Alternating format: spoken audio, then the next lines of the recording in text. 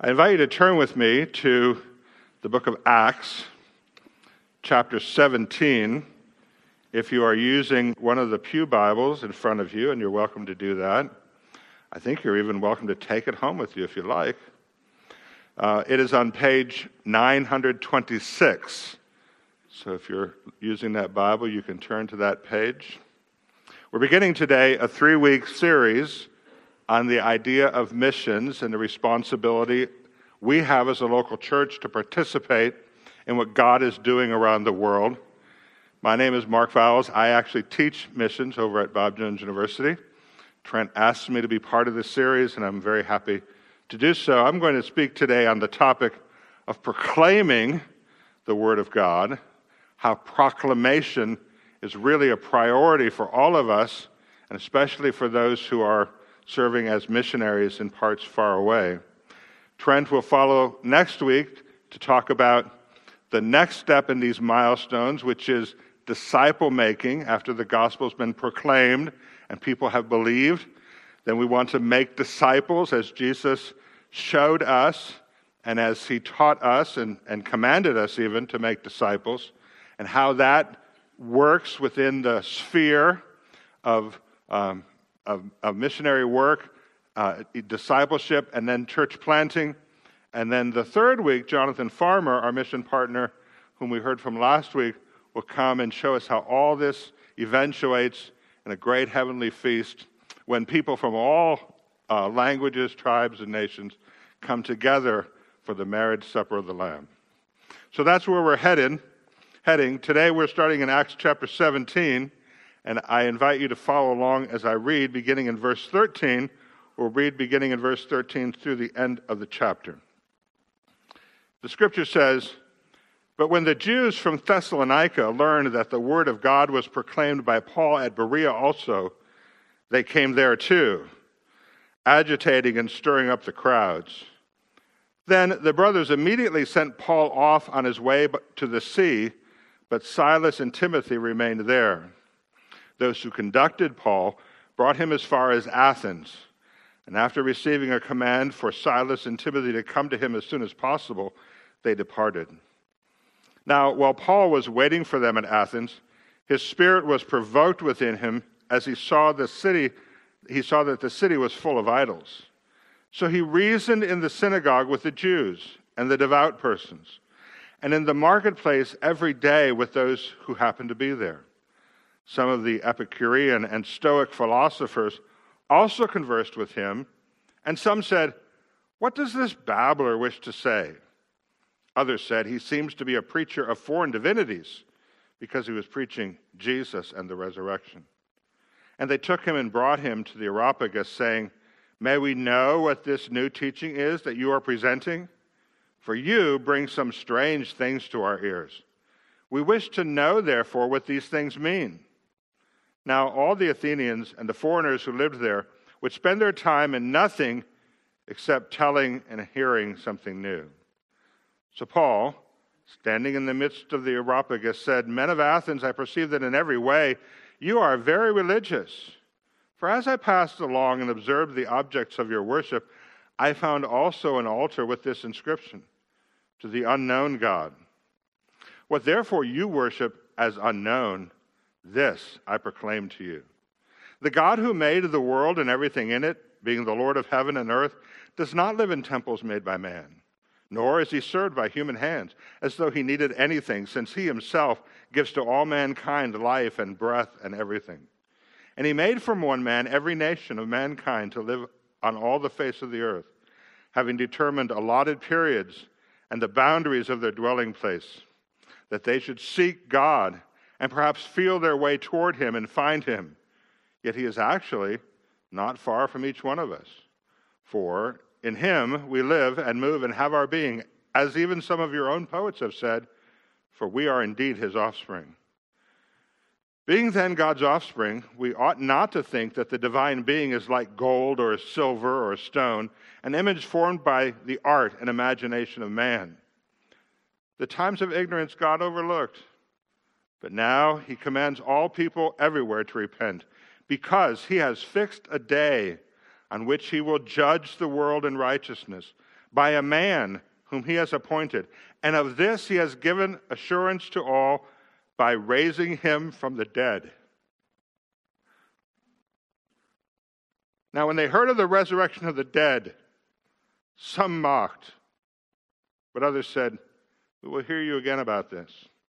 So Paul went out of their midst, but some men joined him and believed, among whom also were Dionysius the Areopagite and a woman named Damaris, and others with them. As we think about this passage and recognize that Paul, the apostle, sent primarily to minister to Gentile people, is proclaiming here a message to what can only be thought of as a hostile audience. We see in this something of the modern situation of our mission partners in the gospel in faraway places that are quite different from where they come from. Paul, although he was raised in a Gentile city, Tarsus, he grew up in Jerusalem. He was a trained Jewish rabbi. He was so ardent in his Jewish faith, he confesses that he was a Pharisee, even the son of a Pharisee, and he was absolutely committed to Judaism.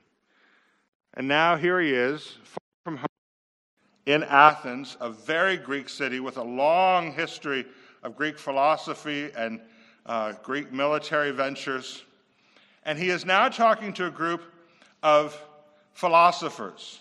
In fact, the text identifies them as a mix of Epicureans and Stoics. And Paul is trying to communicate Bible truth to them in a way that they will understand, and yet in a way that is faithful to the truth as God has revealed it. This is exactly what our mission partners must do.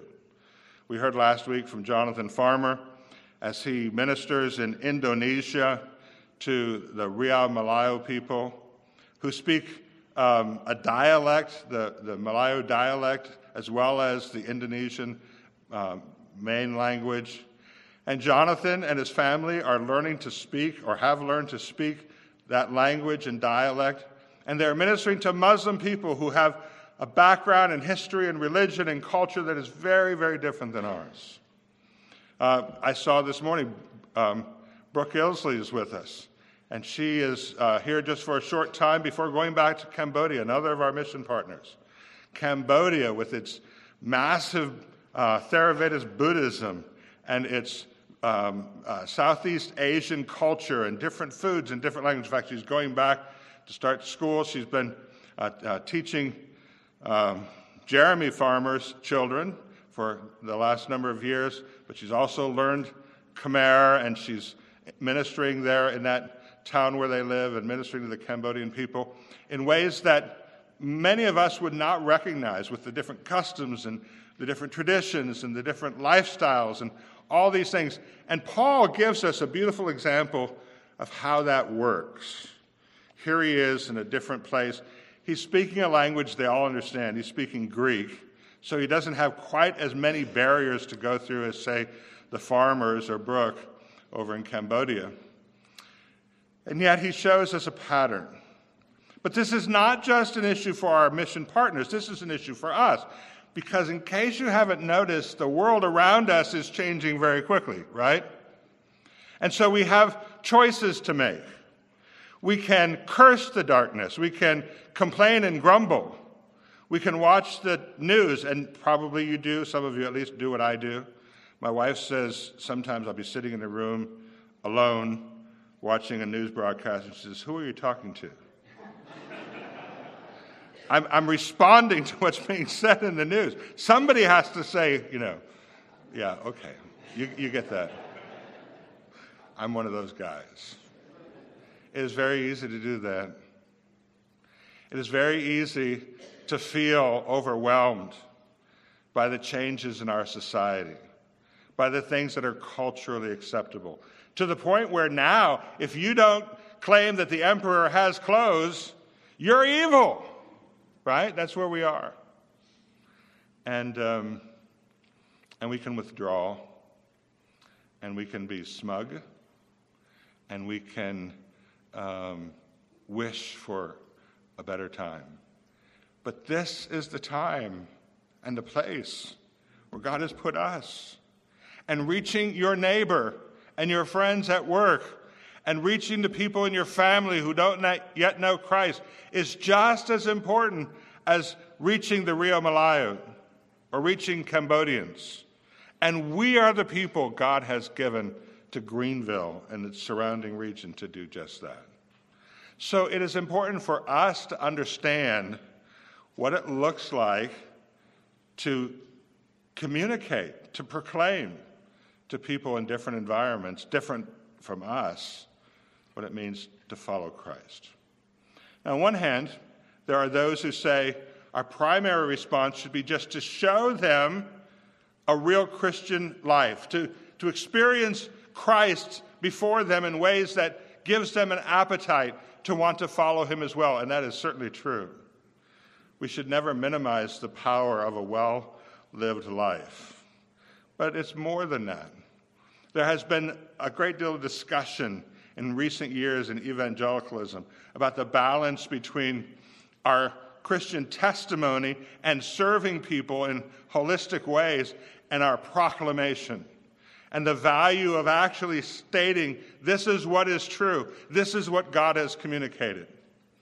This passage shows us that Paul had a real priority for proclamation, and throughout the New Testament, you see this over and over again.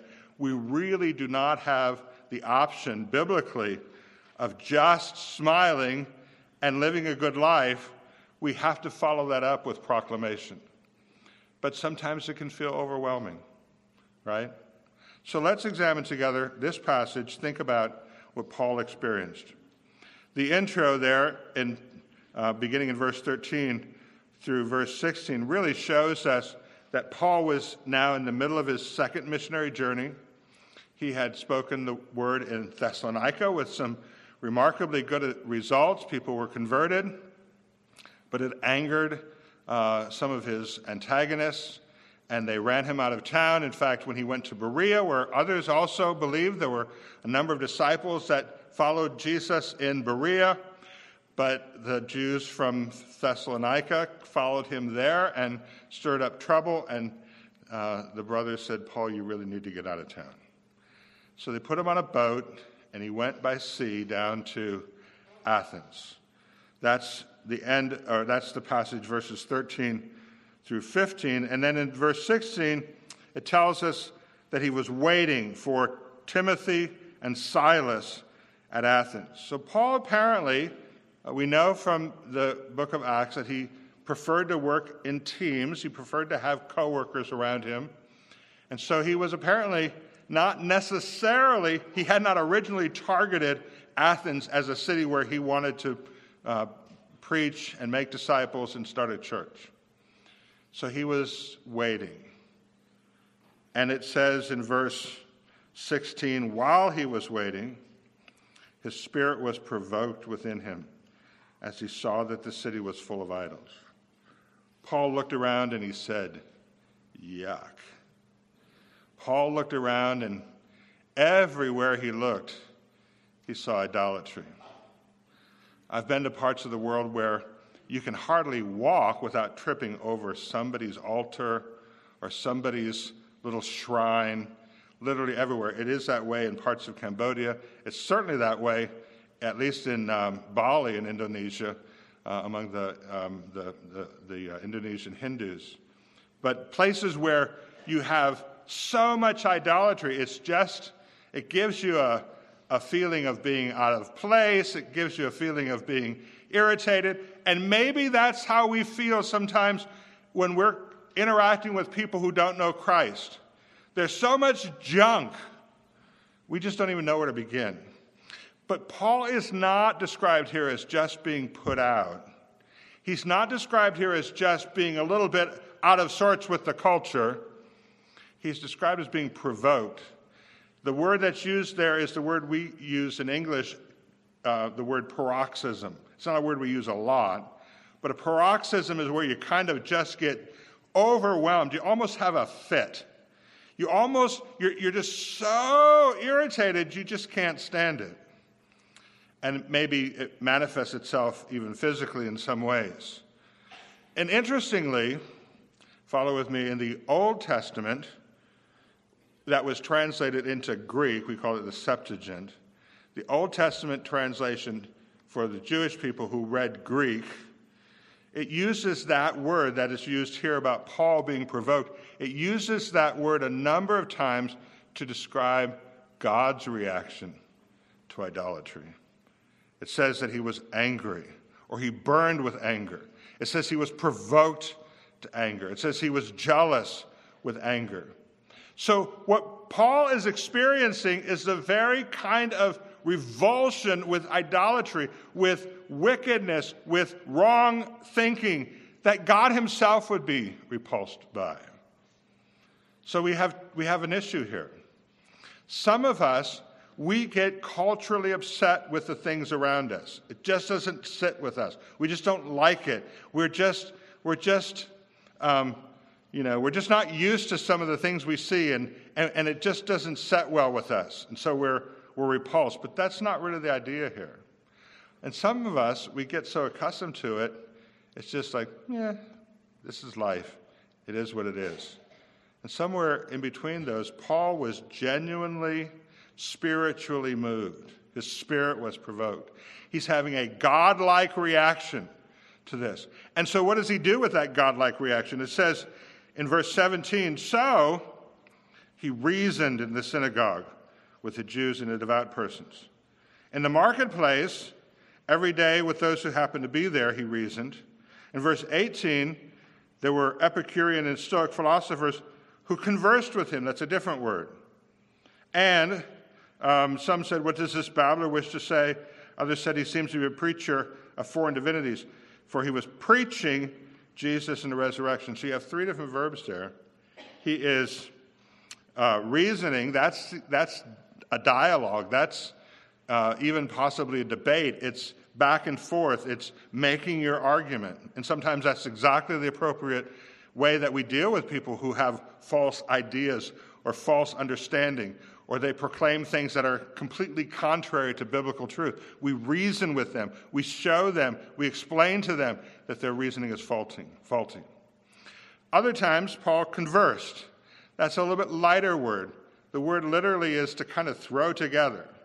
You're tossing it up. You're having a conversation with your coworkers around the lunch table. You're at a family gathering, and you're just sharing ideas about what is right and what is wrong and what is true and what brings hope.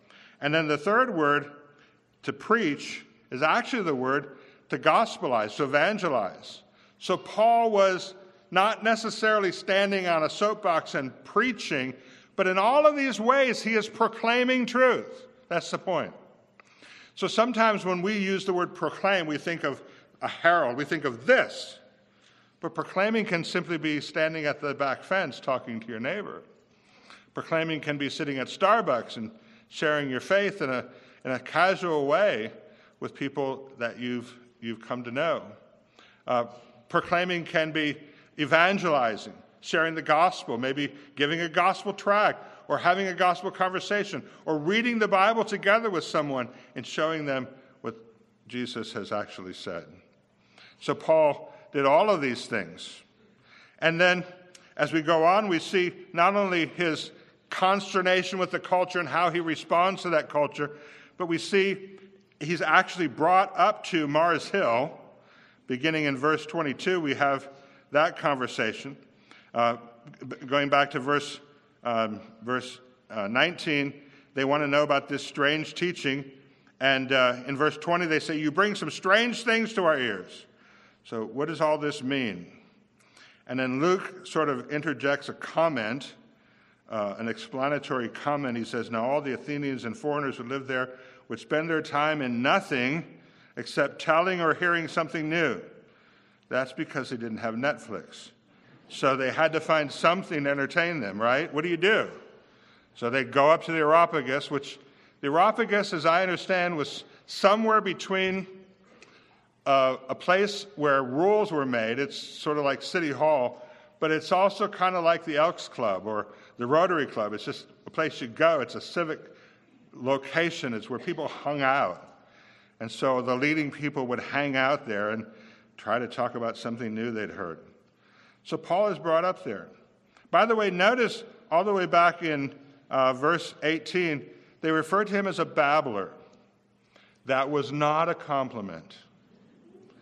Babbler is a word that literally means a seed picker. You know, a bird goes around and picks up various seeds. And the idea of a babbler, the way this word was used in that period of Greek, is that it describes someone who really had no original thought. He heard this, and he heard this, and he heard that, and then he came and he told you, this is what I think. Right? You have a relative like that. Right? We all do. They can speak almost endlessly and say absolutely nothing. Right? And that's what they were accusing Paul of, being a babbler. So Paul could have gotten offended. He could have said, I absolutely am going nowhere with you. I don't have anything to do with you people. I have nothing to say to you. He could have done that. We can do that.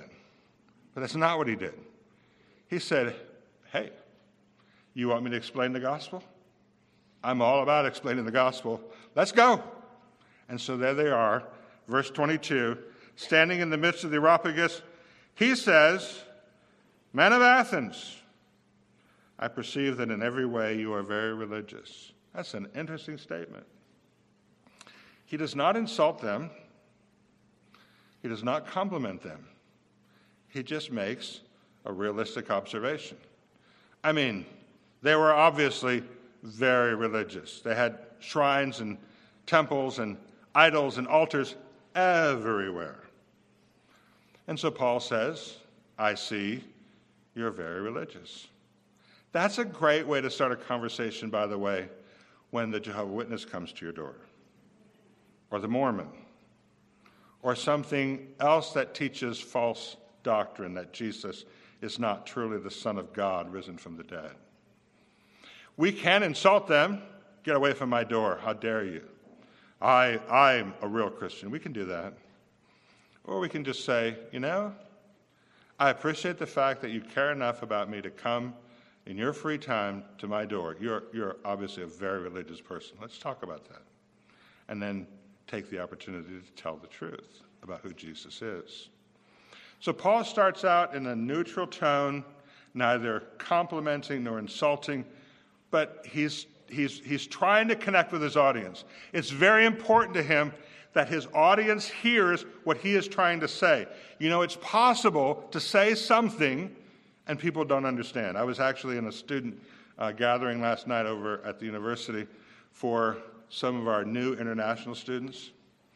And one of the people who spoke to them is a dear lady, great coworker. She's phenomenally organized, and she was organizing some events for orientation that starts tomorrow and actually starts this afternoon and goes through next week.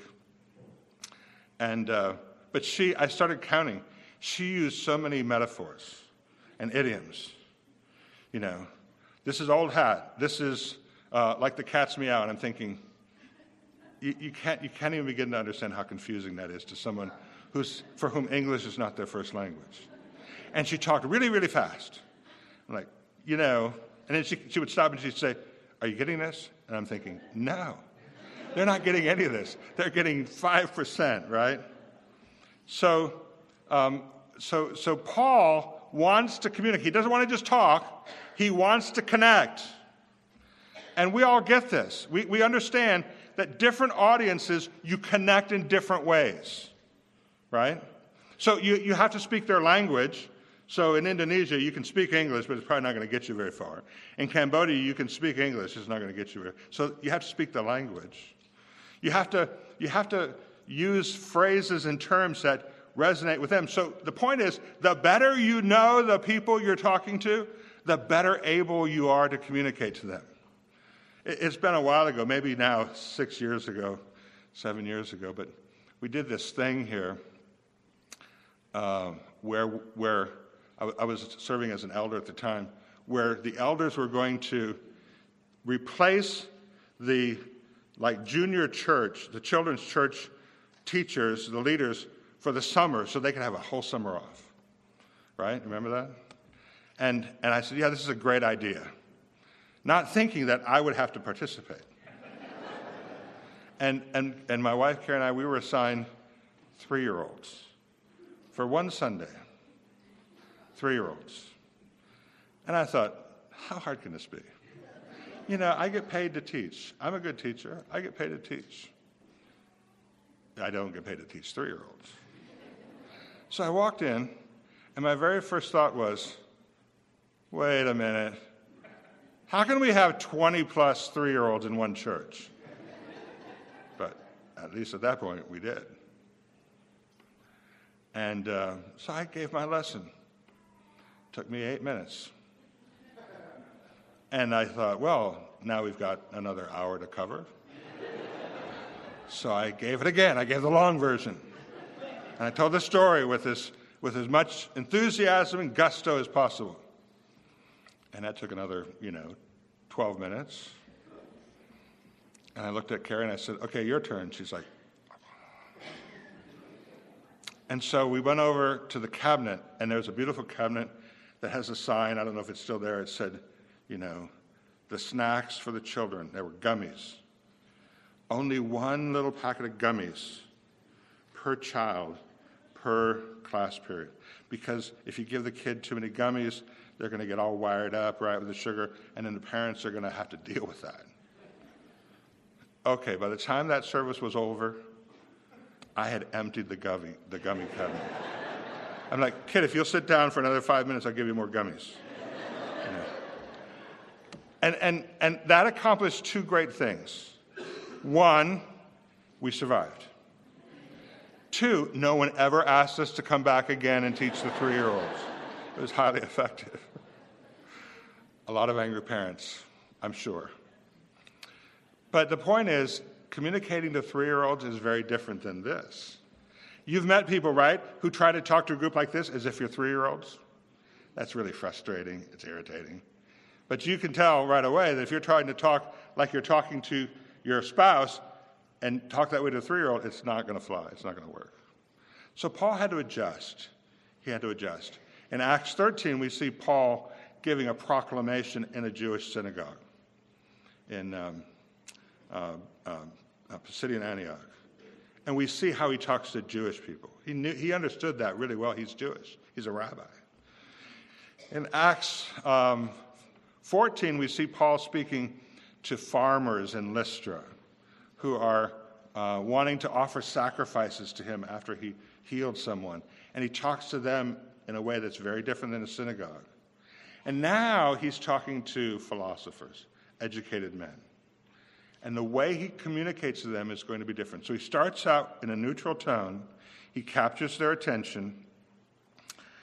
He says in verse 23, how does he know they're very religious? Well, look, I passed along and observed, in verse 23, the objects of your worship. I even found an altar with this inscription, to the unknown God. So here's what I'm going to do. What you proclaim as unknown, or what you worship as unknown, I'm going to proclaim to you. I'm going to explain to you. He has their attention. And he begins. And what follows, beginning in verse 24, is essentially a refutation of their worldview. He dismantles their wrong thinking. He counters their wrong belief system with truth. Now that presupposes a few things. It presupposes that he knows their belief system. That as he's been walking around the marketplace and having conversation, he's learning. He's listening. He's even maybe taking notes. Now, we know Paul's a very educated guy, probably, realistically, one of the best educated people on the planet at that time. He was really highly educated. But in addition to that, he's observing, he's listening, he's watching, he's noting. So when he begins to have that conversation, he knows what to talk about. So let's notice what he says. He begins to counter their worldview, and he says in verse 24, the God who made the world and everything in it, being Lord of heaven and earth, does not live in temples made by man. This God is the immense creator. He is beyond containment in a space, right? Even in the Old Testament, where God was said to dwell in the temple, he didn't actually live there. It wasn't like he was contained there.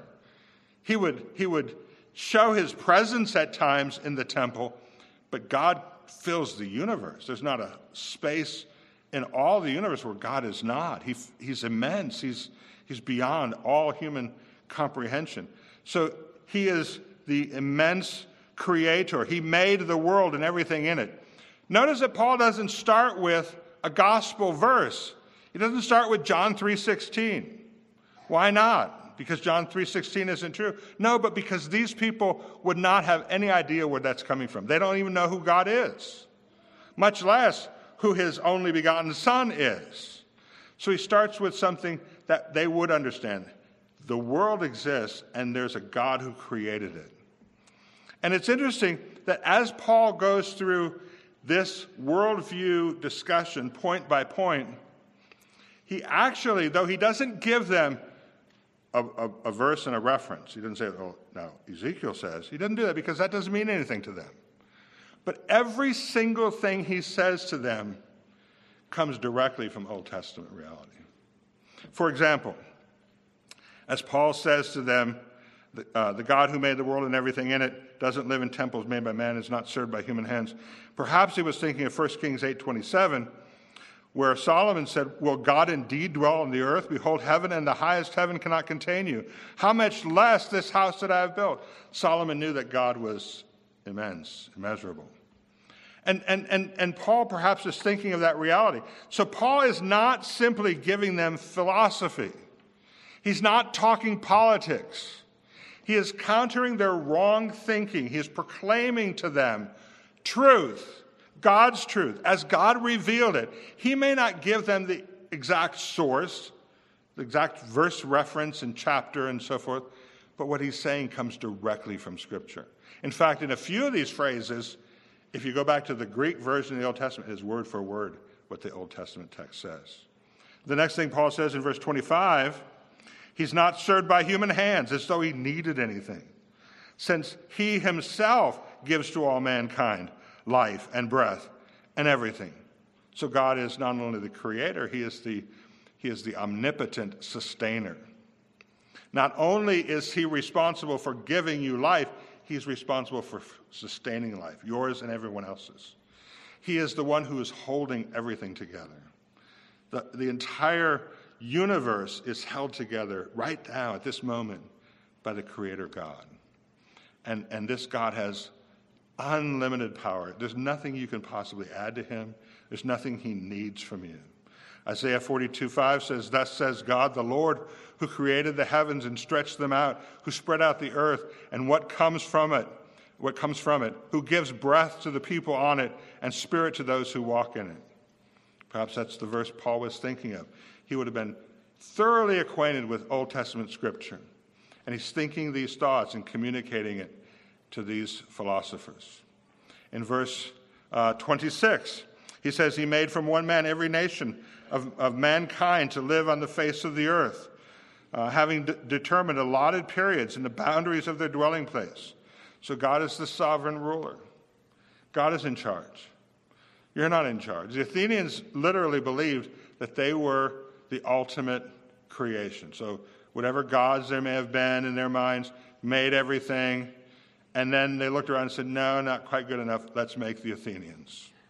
That's what they thought. That's what they told themselves. Paul says, no, not so much. God is in charge. God decides. God places people where he wills. Just as Moses wrote in Deuteronomy 32:8, when the Most High gave to the nations their inheritance, when he divided mankind, he fixed the borders of the peoples according to the number of the sons of God. This is something God did. So God is the sovereign ruler. In verse 27, God does all of this that they should seek God and perhaps feel their way toward him and find him. Yet he is actually not far from each one of us. So God is the imminent, the near, the close Savior. He's immense and immeasurable, and yet he's near. He's close by. David wrote in the Psalms, Psalm 145, the Lord is near to all who call upon him, to all who call on him in truth. And Paul knows this, and he's communicating this. God is not distant. He is not unknowable. He is not unreachable. He wants you to reach out to him. He's very near and waiting. And then he actually illustrates that point with two citations from Greek poets. He quotes first from Epimenides, who was a Cretan from Crete, poet or philosopher of the 6th century BC. Paul says, in him we live and move and have our being. Paul quotes the same philosopher when he writes to Titus years and years later. And so he's demonstrating that your own philosophers, they get this. They don't have it all figured out. They're not thinking of the right God. In fact, Epimenides wrote about Zeus, and Paul quotes a line from that poem. Got the wrong God, but he's got the right idea. In him we live and move and have our being. So he's saying to them, you get this. You understand. And very interestingly, I won't take time to try to develop this, but very interestingly, what Paul is actually doing is some of what he says, all of the Stoics in the room would say, mm-hmm, mm-hmm. And all the Epicureans would be like, hmm. And other things he says, all of the Epicureans would be like, oh yeah, that's right, Paul, yeah. And all the Stoics would be like, hmm. And so Paul is very, very wisely, very adroitly he's pulling them in. He's pulling them in. He's showing them who God is, what God has said. He uses another illustration, this time by a 3rd century BC poet from Macedonia named Aratus, who had a poem named Phenomena. And in that poem, he wrote, we are indeed his offspring, again, written about Zeus. But Paul says, yeah, the idea is there. It's true. So what is Paul demonstrating? I think for us and for our mission partners working, whether it's with Muslims or with Buddhists or Hindus or whoever, he's showing us that there is truth to be found in different philosophies and different religions. It's not all the truth. It's not undiluted truth, but there is truth. And we can use that to gain an audience, to gain a hearing, as long as we're clear as to what is truth and what is not truth. And so he continues in verse 29, and he gives them one more thought about who God is. Verse 29, he says, being then God's offspring, we ought not to think that the divine being is like gold or silver or stone, an image formed by the art and imagination of man. God is the Father. We are his offspring. We are all part of his creation. And yet he is unlike anything else. He's the unimaginable Father. You can't depict him by the work of your hands. You can't carve him. You can't cast him from some metal. He is unlike all of us.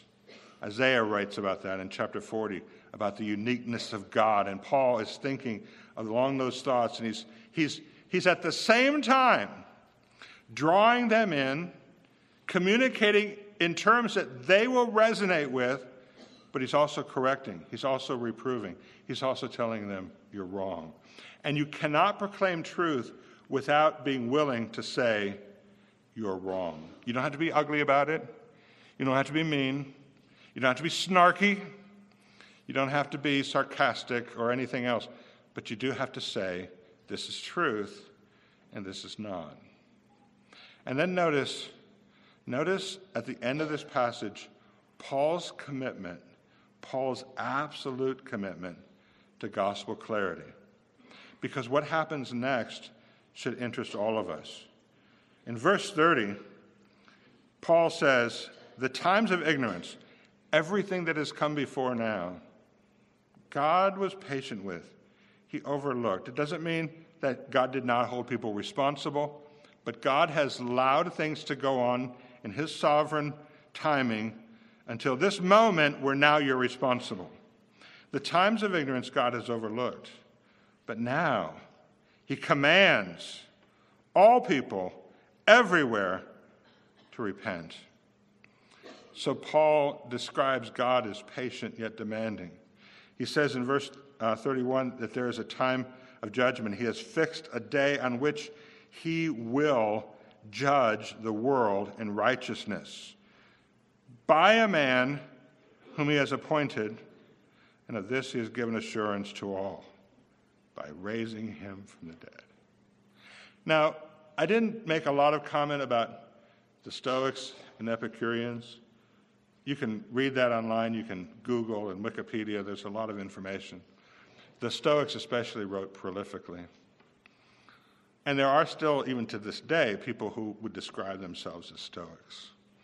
But as a Greek philosophy, all Greek philosophy is dualistic. It's material and immaterial. The material world is something we suffer through. The immaterial world is whatever comes next after this life, which has to be better because we know this life is not so great.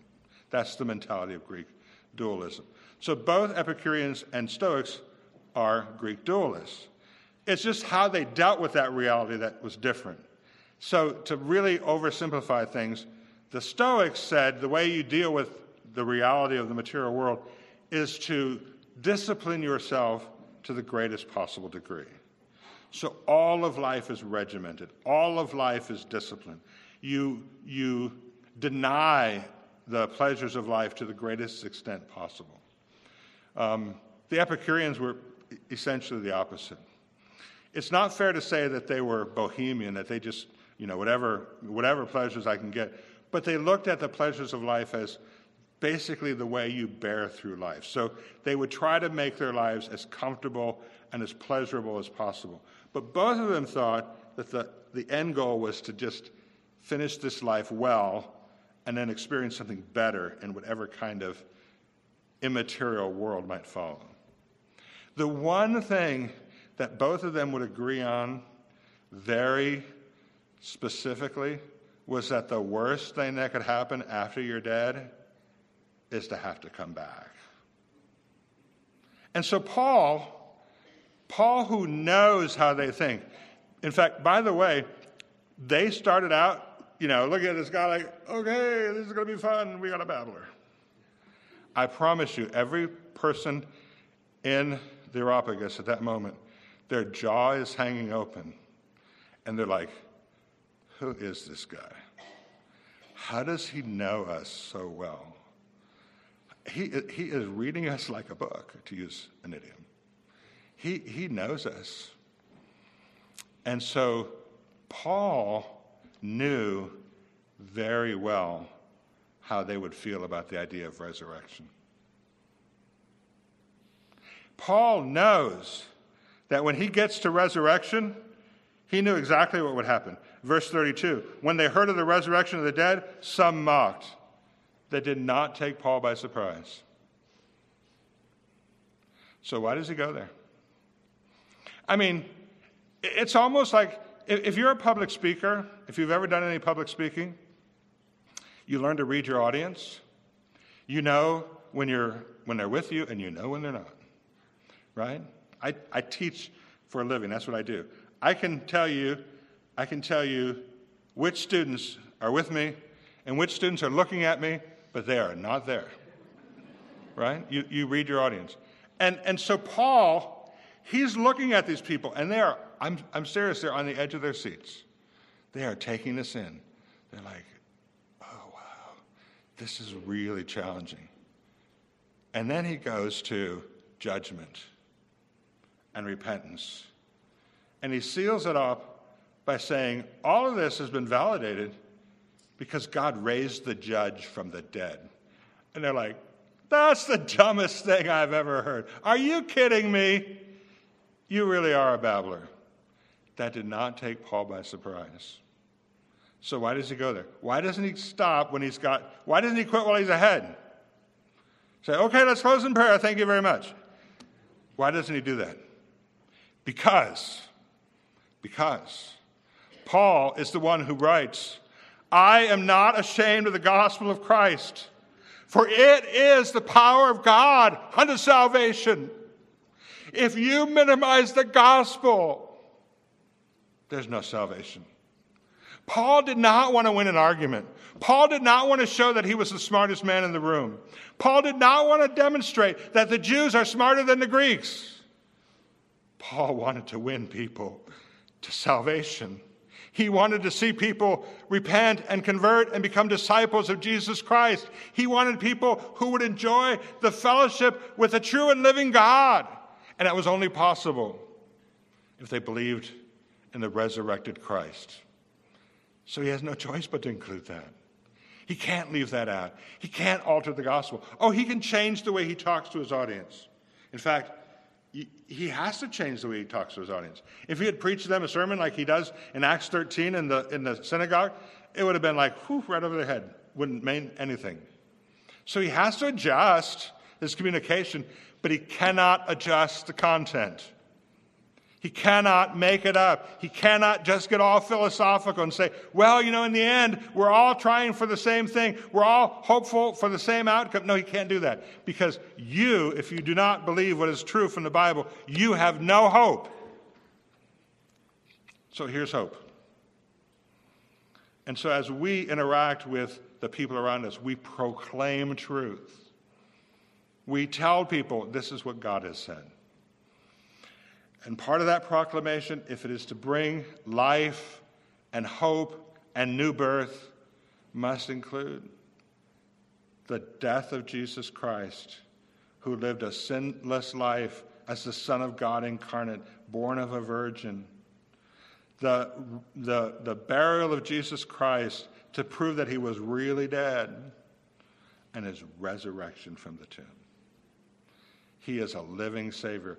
Everything he said, everything that God claims about him throughout the Scripture is true. It's validated because he's raised from the dead. That's the gospel. We demand that of our mission partners. We don't say, look, it'd be nice if sometimes you can proclaim the gospel. There's no point in sending people. There's no point in supporting people. There's no point in partnering with people in different parts of the world unless they are able and willing to proclaim the gospel and to do that effectively in their environment. But folks, we need to be able to do that as well. That's our call also. We need to observe. We need to listen. We need to hear what the culture is saying. Not to agree with it, but to understand how to communicate to it. To understand how we can most effectively both show them the love of God, but express to them the reality of their situation apart from God, and to give them the true gospel. Paul's role and our role was to simply, clearly, and effectively communicate gospel truth. And so we have this example. And in the weeks ahead, we'll see, even as this text tells us, some mocked, but others said, we'll hear from you again. And there were some who joined him and believed. That's almost always the outcome. Some will mock you. And in our society today, perhaps more than ever, you stand for what is Bible truth. You proclaim that your entire hope for eternity is founded on a man who rose from the dead. And people will look at you like you're crazy. Like, you just missed the boat. You're just off. And some will say, let's talk some more. And some will believe. But at the center of it all, we give them the gospel because it has power to save. Let's pray. Father, we're thankful today for the example of Paul. Make us more like him. Help us as we work with and through our mission partners as a church to encourage and help and enable and provide for them to be able to do the same wherever they are in whatever environment. And Lord, as our world changes around us, help us to not be afraid and to not withdraw, to not be concerned when people just dismiss us as babblers, but to look for opportunities to share the only hope that this world truly has which is Jesus Christ. We pray this in his name. Amen.